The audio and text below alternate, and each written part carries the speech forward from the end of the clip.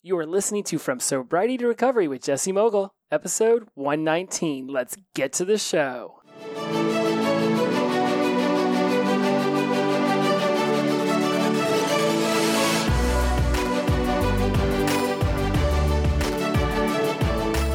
Welcome back to From Sobriety to Recovery. I am your host, Jesse Mogul, and I am in addiction recovery. 119, another prime number. How is everybody doing out there? What is it like for you to do things sober? What is it like for you to step into this seat of awareness where you really start to ask yourself, why is it that you say the things that you say to yourself and you do the things that you do in your life? Yesterday, we had an amazing group coaching session with the Wise Mind Empowerment Tribe. This is a collection of people who've stepped into the online course. Some of them have taken my 6-week mastermind, and it's just absolutely fantastic to get this collection of like-minded people together to really discuss what it is that we are achieving in our lives and thinking about and doing, right? And yes, we certainly have the umbrella of the Wise Mind Empowerment course to utilize as we frame what we discuss. But really, we start to get into these really great conversations about how we talk to ourselves, what models that we're running inside of our head. You know, what are the circumstances, the thoughts, the feelings, the actions and results? You know, how is it that we're using our motor habits to change things in our lives? And yesterday we were talking about automatic negative thoughts and what are these thoughts that automatically come into our head and how are we making decisions based off of how we talk to ourselves. And it got me to thinking, what is it like to do things sober? What is it like to step into this world where things that we once thought we could only do intoxicated came back to us tenfold and were actually way more fun to experience when we stepped into a seat of awareness that said, I don't need to be intoxicated to enjoy my life. I can't help but think about all the things I used to think were never going to be fun if I wasn't intoxicated that I now find intensely enjoyable. Going to concerts, movies, going out to eat, heck, watching football games with my Gator Alumni Club, or just sitting at home watching football on a Sunday on the Red Zone channel and not needing to plow through a 12-pack of beer. And so many different things that I find fun now that I wouldn't have thought of before. And I think what sparked this desire to talk about this today, you know, not just obviously, I'm shooting this after the Wise Mind Empowerment class yesterday because just getting with everybody and having these conversations and being able to really dive into what it is people are experiencing in their lives. And not everybody in this class and not everybody who takes this is in sobriety and recovery. There are some people who are still dabbling with substances, and there's other people who just have the other mental health things that they are looking to work their way and achieve their way through. So you realize that the more I build this tribe, the more it's just everybody is invited. It's just a matter of raising your hand, step up, let's get on the conversation and let's figure this out. But ultimately in life, we will find ourselves at a fork in the road. We're making a decision on whether do I continue doing it the way I've always done, or do I start to seek different ways to do it so that I can feel it, see it, hear it, achieve it differently. Life doesn't stop. We are going to make money and spend money. We're going to have time and use time and waste time. We're going to have energy and use it effectively. We're going to have energy and waste it. We're going to not have energy and feel lethargic. We're going to not have energy and still push through. There's going to be people that come and go out of our lives. And as I started to really get philosophical in my mind about this, and mind you, I've just poured through 4 different books about habits, The Power of Habit, Atomic Habits, Willpower, and habit stacking. At the same time, I'm listening to Untethered Soul, and I just went through this amazing NLP comprehensive book. So I have all these different books in my head. They're all creating this magic, and I don't know what I'm going to do with it yet, but shooting a podcast and talking about it definitely seems like the first step. And so as I start to wax philosophically about this inner voice in my head that never shuts up, that constantly goes, as I was making some comments about this inner critic that we all have in our heads yesterday in the class, one of the tribal members, Miles, was like, I heard a lot of can't. I heard a lot of away from energy, Jesse. I heard a lot of negation, right? Said things of that nature. And I was like, you're right. Like, no matter how much I strive to up-level and learn and grow and move through limiting beliefs and old versions of Jesse and just old chapters that I've already read, there's going to be that human nature tendency to fall back on some of the old ways of thinking. And it's not negative when that happens. We don't want to judge our lives like, is this right or is this wrong? Should I have said this or should I not have? We just want to step into that seat of awareness where we question why we're saying that. What is the driver internally that is causing me to feel this and then say it and then see it in my life? It's funny, the more I get involved in coaching others and really taking what I've learned to coach myself and then externally utilizing it to help others, the more I realize that, and I think I even said this in the class yesterday, and I've realized it, but it's like the more it really becomes aware, the more I see the experience of it actually unfolding in front of my eyes, that life coaches don't have it all figured out. We just have a ton of resources that help us figure out a way through it more effectively or efficiently than others. We've read enough, we've taught enough, we've experienced enough that says, oh, wow, I just caught myself saying some whack limiting belief BS. How can I push myself through this? How can I not even push, because that almost sounds like I'm pushing away, right? How can I pull myself toward where I want to be? And this is the key, is that there is not a coach or a mentor alive, worth their grain of salt anyways, who would say, I've got it all figured out, follow me, I'm your guru.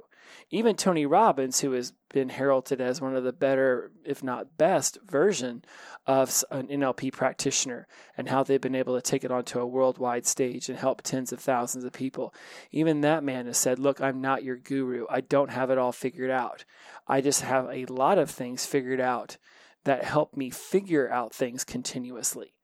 And that's all I seek for myself and for others, is that we just, if we say something, if we make a decision, that we are just in that seat of awareness that allows us to step back and say, why did I make that decision?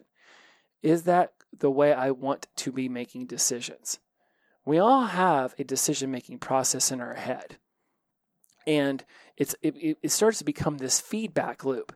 The longer we make decisions a certain way, whether it turns out good or bad, the more that decision-making process just becomes our default. And if we don't step outside of how am I making decisions and say, what are the drivers that I'm using in my life? What are the things that I'm taking into account when I make decisions? Then we miss out on that opportunity to really be in that seat of awareness. And I keep saying seat of awareness because Untethered Soul is drilling it into my head. I'm absolutely fascinated with this book. I've talked about it in all my classes. I've talked about it with all my other coaching peers. I just cannot stop enough. And it's not because I've got it all figured out. In fact, the book is very confusing, and I'm listening to it on Audible, and I've got the actual book. And I'm going to have to listen to this thing so many times, and I am sure at some point it's going to click, and I'm going to finally figure it out. And I mean, you listen to it, it's not complicated. It's just normal words put in normal sentences. It's not like the guy's speaking gibberish or a foreign language. It's just sometimes I listen to it, I'm like, okay, great, I know all of this, but how can I actually shut up the inner critic? How can I actually just quiet him down? Turn the volume down and say, I'm going to do it my way. Stop inner critic. Like, I don't know. It's fascinating. I can't wait to dive into it more. Where this podcast is going, so it doesn't just become the rambling nonsense of a madman, is I want to discuss how we're making decisions. How are we making decisions? And as I've gotten a little bit more philosophical about this in my own life, and I've started to say, okay, Jesse, how do you make decisions? I've begun to figure out that it comes down to these four main components. And I've done so much reading in life, and especially in my sobriety and recovery, that I feel pretty confident in saying that these four seem to be the main drivers in most people's lives. And they certainly have shown themselves in mine. And when I've made decisions over the last how many ever months that I've been thinking about this, I started to really say, okay, which one of these four is the driver in this particular situation? So now that I've gotten you all pumped up about the motivation for why this should matter to you and why you should be paying attention to me at all in this episode, let's discuss these four, because I just got done doing 50 minutes of my College Success Habit podcast on this subject. And originally, this episode was going to be me taking apart a couple different articles I read about alcoholism and addiction in some Atlantic magazine articles. That's going to be for a later episode because there's a lot of fun stuff in there, and I want to really get into that. But for now, I really feel like bringing this episode to you guys is going to be very beneficial. Because let's talk about the four ways that I see these drivers showing up in my life and how they might very well be your drivers for how you're making decisions. And the four are time, energy, money, and people. If you have paper in front of you, if you can take notes, if you're not driving, time, energy, money, people. When I think about how I make decisions, when I really step back and notice how I see other people making decisions in their lives, very much comes down to time, energy, money, and people. When we're young, we have, and I remember reading this somewhere a long time ago, and I'm sure it was by a smarty pants person, and clearly it made an impact. They said that in the three phases of our lives, we've got, childhood and adolescence, we've got adulthood, and we've got senior citizen, old age. And so when you're young, you've got a ton of time and energy, but very little money. And you're being controlled by the people around you. You don't really have free will. What you do in your life is very much predicated by what the adults in their lives are willing to, and able to allow you to do. And of course, their decisions about what you can do are being based on their own allocation of their time, energy, money, and people resources. So as somebody who's young, you might have a ton of time and energy, but you don't have the money and you don't have the free will because other people decide things for you. When you get into adulthood, you have the money and you have the energy, but you don't have necessarily the time because now you have a job, now you have responsibilities, and there's also allocations of your money to mortgages or rent or car insurance and car payments, and you've got to buy your own food because that's what you do when you're an adult. Parents don't buy things for you like they used to. And of course, people. Right? You've got a boss, or you've got a spouse, you've got children you've got to answer to. So now all of a sudden you might have money and energy, but you don't have the time. And you also have to take in other people's, their desires for what they need from you. When you get into old age, all of a sudden tons of time and money, but not necessarily the energy. And I really honestly do believe that your age is more predicated on your energy and attitude than it is about an actual number. I know plenty of 70-year-olds who have the energy and attitude of a 40-year-old, and I know plenty of 40-year-olds who have the energy and attitude of a 70-year-old. So I really do think that Aaliyah's song from back in the day, "Age Ain't Nothing But a Number," is absolutely true. Regardless of how many people in Hollywood are spending billions and millions a year to try to make themselves look younger, it just comes down to energy and attitude. Yeah, I get it. If you want to be on the cover of magazines and be super hot and famous, maybe you don't want to necessarily have wrinkles, but hey, that's your subjective reality. I've got my own. So now we're in old age and we've got time and money, but we have less energy.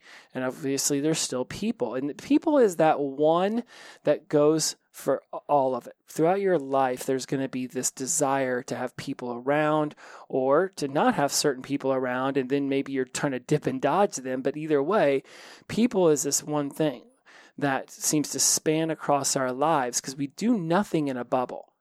There is no self-made millionaire. There are people who are just not aware of how many hundreds, if not thousands, of people actually help them achieve what it is that they've achieved. Jeff Bezos came up with the idea for Amazon and borrowed $100,000 from his parents, had venture capital people step in that were okay with the fact that Amazon hemorrhaged money for its first 20 years. It's okay. He saw long term, but he didn't do it on his own. No one does anything on their own. We think we're doing it on our own because we're not just being aware. Unless you live out in the middle of Nowheresville, Alaska, right? But it's still, I used to watch a show called Off the Grid or Below Zero, Life Below Zero or something. And yes, there were some people who lived out in the middle of nowhere by themselves. But every once in a while, they would take that 5-day trek into wherever the nearest town was and buy rice. And now that was the rice they ate for the rest of the year. Well, they needed somebody to grow the rice, cultivate the rice, package the rice, bring it to that store and sell it to them. So one way or another, they still needed somebody. They're using an axe that they bought from a store. They didn't make that axe themselves.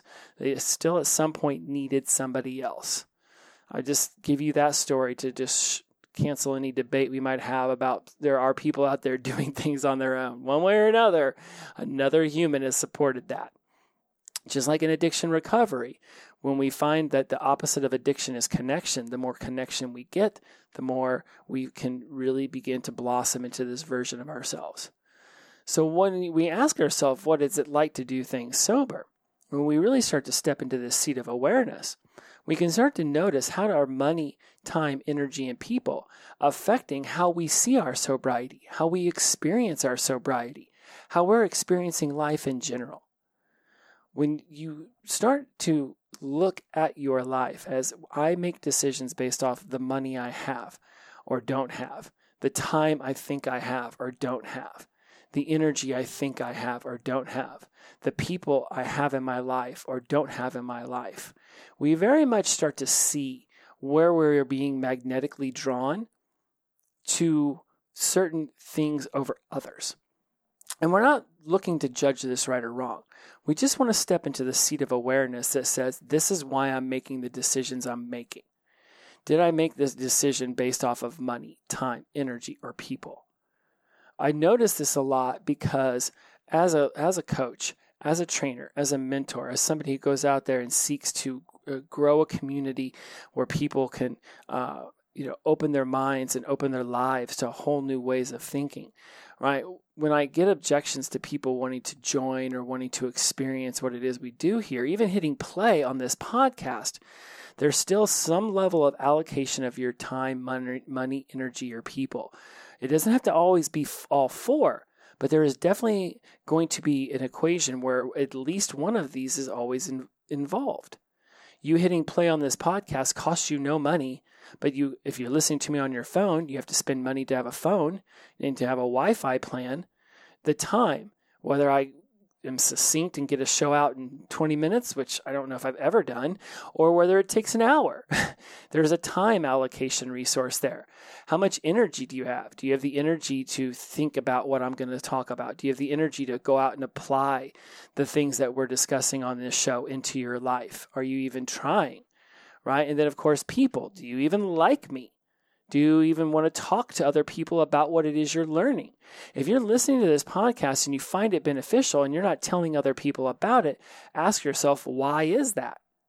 Why would you hold back a resource? Do you think other people may not like it and then they'll judge you for listening to it? Or are you more concerned about just experiencing it on your own and not sharing it? I'm not questioning what your decision-making process is. I'm not even questioning whether you're doing it or not. I'm just asking for you to ask yourself, why are you making these decisions about listening to the podcast? Money, time, energy, people. And where are you sharing it or not sharing it? And why are you doing those things? Again, so often when we hear a question like, why are you doing that? It almost sounds like the word why can sound very abrasive and almost to the point where you're questioning the decision-making process of somebody. It really is just an opportunity to just be more aware of the driver that's happening in your life. Time, energy, money, people. These are the 4 things. Now, if you can come up with some others, by all means, throw them my way. Go over in social media and comment on this. I will post a picture. I keep saying I'm going to be posting pictures about the podcast on my Instagram feed. And now and last week I think I posted one. I was like, it would be really cool if I just took a screenshot of what this looks like on Spotify and then just go put it over there. And then, go and find it when you listen to it. Drop in your juicy little nugget. What was your key takeaway? How do you make decisions? Is it time? Is it money? Is it energy? Is it people? What is your primary driver? And is there even a primary driver? Or is it more about how there are different times in your life where you're making a decision based on different things? It's not something to be worried about when you question your drivers. It's something to be curious and desire to know more about. Money is a big thing. We think it's a finite resource because we watch it come in and then we watch it go out. But in reality, we always have an abundance. It's just how are we spending it, right? It's our mindset around time and money and energy can often be a scarcity mode. You're like, well, Jesse, I only make $500 a week, so money is not super abundant. I don't care what you say. Absolutely, I get that there's this preconceived idea that there's a limitation on how much money we have. But if all of a sudden we found out that, we had cancer I don't even know if this is the best analogy, but it's like if all of a sudden there was a debilitating need in our lives health-wise, we'd figure out how to get those resources together. We'd figure out how to get that money together because we would want to get healed. We'd want to get cured. Whether it was writing a letter for a grant or whether it was calling up a hospital and finding somebody who would do it on the cheap, whatever it was, we would figure it out.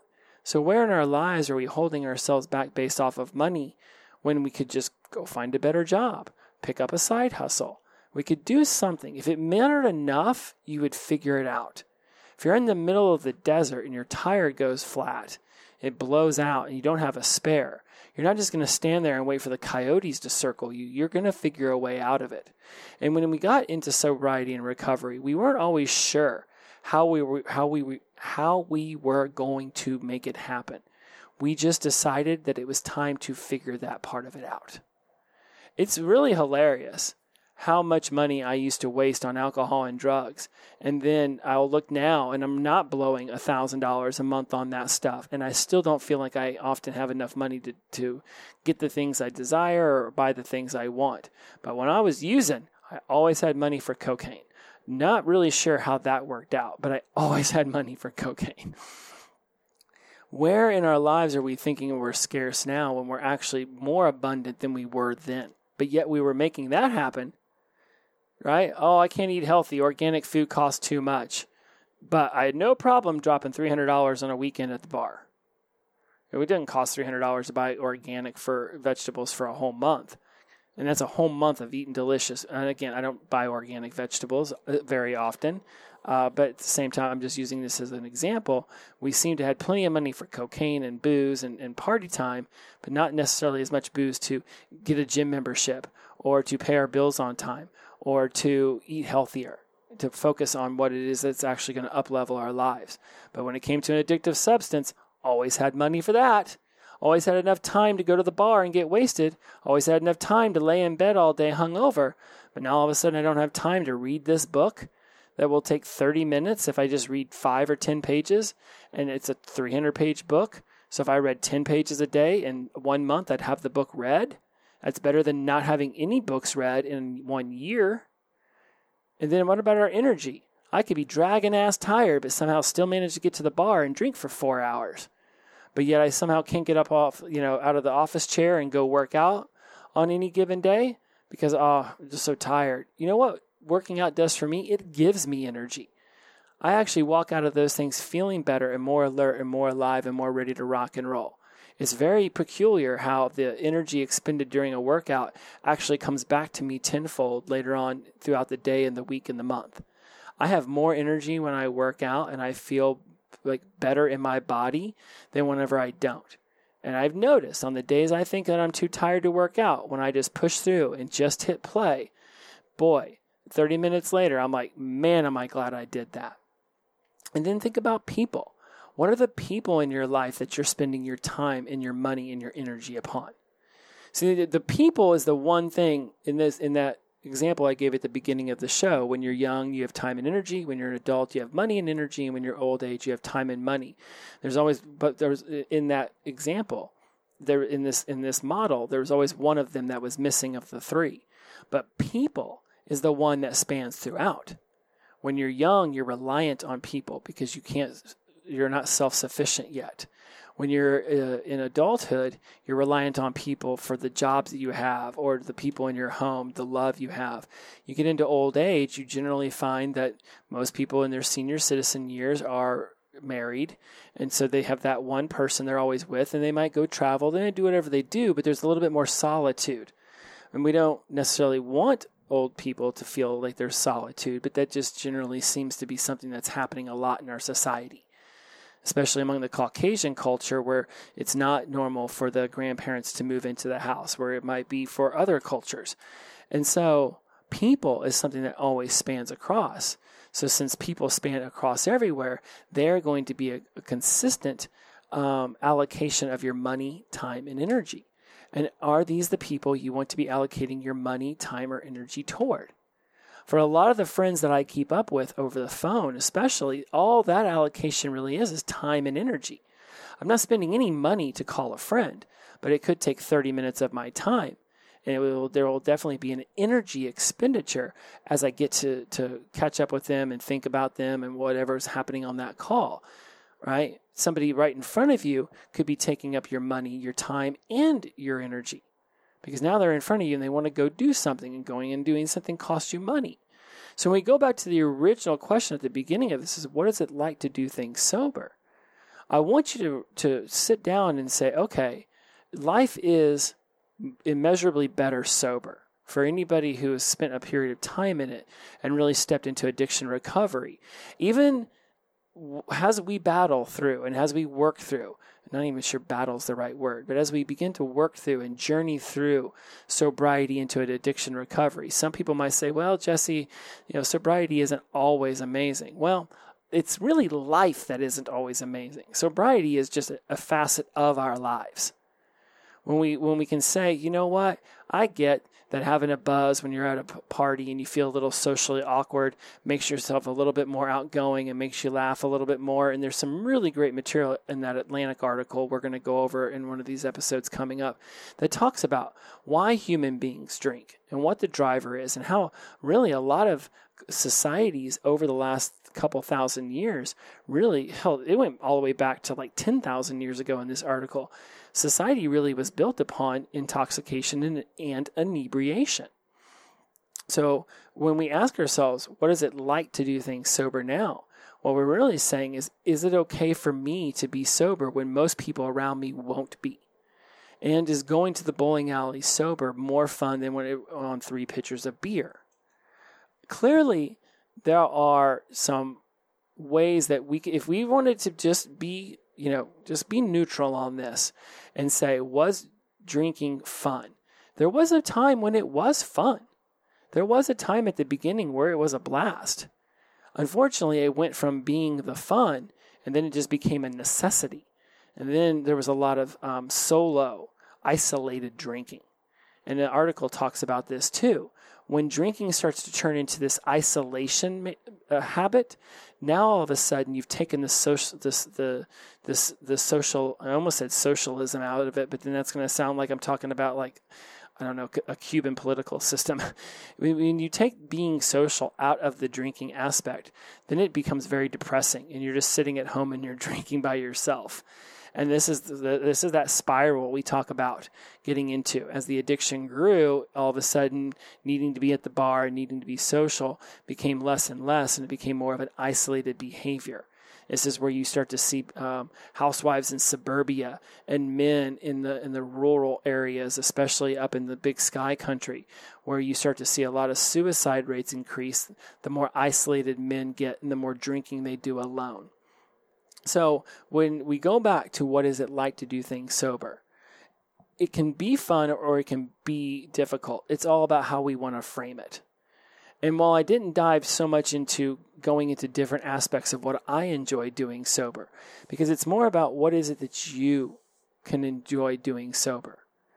In 2013, in 2012, I went and drove my motorcycle around the country, spreading my mother's ashes in over 100 places in 29 states. It was 12,000 miles. It took me 4 months. I spent a majority of that motorcycle trip blasted, wasted, drunk, driving my motorcycle on like a fifth of vodka every day. That experience wasn't what it could have been because I wasted away being drunk. And I look back and I'm like, man, it's just like, what ended up happening is I got drunk the night before I left for the trip. And it was like each day I was just trying to overcome the hangover. So it would be a 6-pack and then it would be a bottle of vodka. And before you knew it, it was a 6-pack and a bottle. I was drinking beer before I even got on the motorcycle in the morning. It was just, ugh. But the next summer, I remember I was still in LA. I still am in LA. I remember thinking, I want this summer to be amazing. It won't be like the motorcycle trip, but what can I do to make it amazing? So I decided I was going to go and see over 100 bands that summer. So I started buying up all these concert tickets, and I didn't necessarily go to 100 separate concerts. I just made sure I saw 100 bands, and I would count opening acts too. Although 4 different weeks I saw 5 concerts in 1 week. So 4 different weeks I saw 5 shows. So that was 20 just in that 1 month. And at the beginning of the summer, I wasn't drinking when I went to the shows. I said, no drinking, let's just be sober, let's enjoy the concerts. Something shifted in the middle of the summer and I started to drink and I started to black out at the shows. And there's definitely a point where I remember all the concerts I was doing in the summer of 2013, and then all of a sudden they got very fuzzy and hazy. And in some cases I would black out in just the worst places. And I say all of this because it's like, the beginning of the summer, I was loving these concerts because I was going sober and I was remembering and enjoying them. I mean, I saw Elton John and Nine Inch Nails and Pearl Jam and Phish and Grateful Dead and The Killers and Green Day. I mean, you name it. I saw all these amazing bands. And then in the latter part of the summer, I started blacking out at Arcade Fire and Franz Ferdinand shows and just not great. And I was enjoying them so much more sober, but for some reason I started going to them intoxicated and I couldn't stop. It's like once I broke that seal, it just went. And so you start asking yourself, what is it like to do things sober? And you step back and say, well, how am I deciding if I'm even enjoying this sober or not? And now I say, let's run it through the filters of money, time, energy, and people. Or not, going to an event sober means you're not buying $15 beers. There's your money driver. The time of not, going and getting to the bar early or going to the bar afterwards or being hungover the next day. Boom. What's it like doing that sober? That's awesome. Energy. You end up having a ton of energy the next day after a concert because you didn't get blasted the night before. And while, yes, I didn't get to have that sort of goofy, crazy little teenager feeling when I was at the concert because I was on 6 shots and 3 beers, I still had the energy to jump up and down and enjoy the show because I was there and I was being present in the moment. And people, all those shows I went to in 2013, very few times did I actually go with anyone else. I would just randomly, oh my goodness, there's a concert tonight. Didn't even know it. I saw Cake that summer. And I was like, literally found out about the show that morning and went and bought a ticket. So where was I out? Where is doing things sober more fun when there's people there? Or where is there an area of your life where you don't need someone there?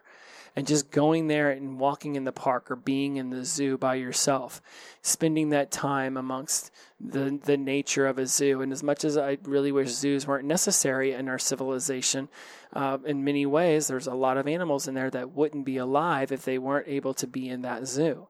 So I say all that just in case somebody out there is like, zoos are horrible. I agree. I'm not thrilled with zoos, but let's face it, I'm not really sure how many albino rhinos would be alive anymore if they weren't in zoos.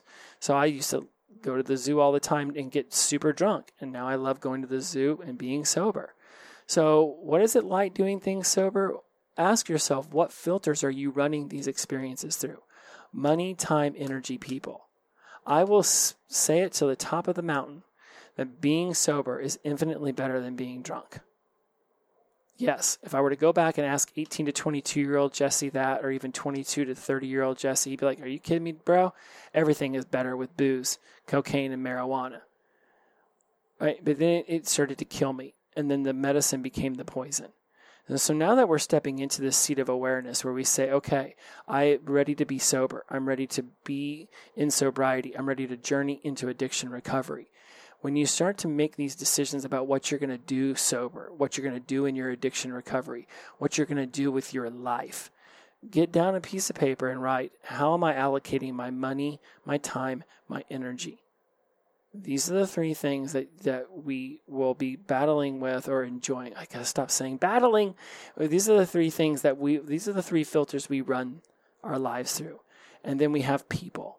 And people is always going to be there. We might not think there's money. We might not think there's time. We might not think there's energy. And we might even not think that there's people. But if we really were to be self-aware, there's a little bit of all four of those being utilized in every single decision that we make. It's up to you to figure out if how you're making decisions is benefiting you or if it's leading you down an undesirable path. In that seat of awareness where you can seriously ask yourself, not from a place of judgment, but a place of seeking to understand yourself at a deeper level. Am I okay with how I'm allocating my resources of money, time, energy, and people? When you can just be in that seat of awareness, that's when you can open your eyes and really be an observer of what it is that you're doing. We want to be present in the moment, experiencing things through our own eyes. But like we talked about in last week's episode, experiencing things through our own eyes. But there's absolutely an opportunity to step into the observer role and question why we make the decisions that we do. Again, not to judge right or wrong, but to seek to understand. And that is just another beautiful way to journey into addiction recovery. Thank you so much for joining me again today. I love you guys. How on earth did I just talk about this for 37 minutes? I looked at the clock a minute ago. I was like, oh, cool, 20. I was like, I'm going to get out of here in 30 minutes. All right, as always, probably did a little rambling diatribe at the end there. I love you all. I am honored to have you here, episode 119. Beautiful, beautiful, beautiful. As always, inclusivity over exclusivity, the power of positive energy, release and flow. Before I leave you guys on this, please, if you have been sparked, if you've been fired up, if you have something that you want to comment, go over to the From Sobriety to Recovery Instagram page, leave a comment on one of my posts, DM me, raise your hand if you would like to be involved in the Wise Mind Empowerment Tribe. There are so many different ways for you to be involved. I have made it very affordable. If money is one of your resources you think is scarce, I have made it so that it's very much self-paced in certain aspects. So if time is one of your resources, if you don't think you have enough energy to be able to complete things, I have certainly figured out ways to move you through that limiting belief. And if you're looking for people who are like-minded, who are growing towards something you want to grow toward, I can assure you, you will find those people in my tribe. As always, I am blessed to have you here. Hit me up. Let me know if you would like to get more information about this, and we'll set up a phone call. We'll do something to make sure that you are noticed. Raise your hand and I will call upon you. All right, that's it. Shout out to sunshine. Glow on. See you next week. Bye-bye.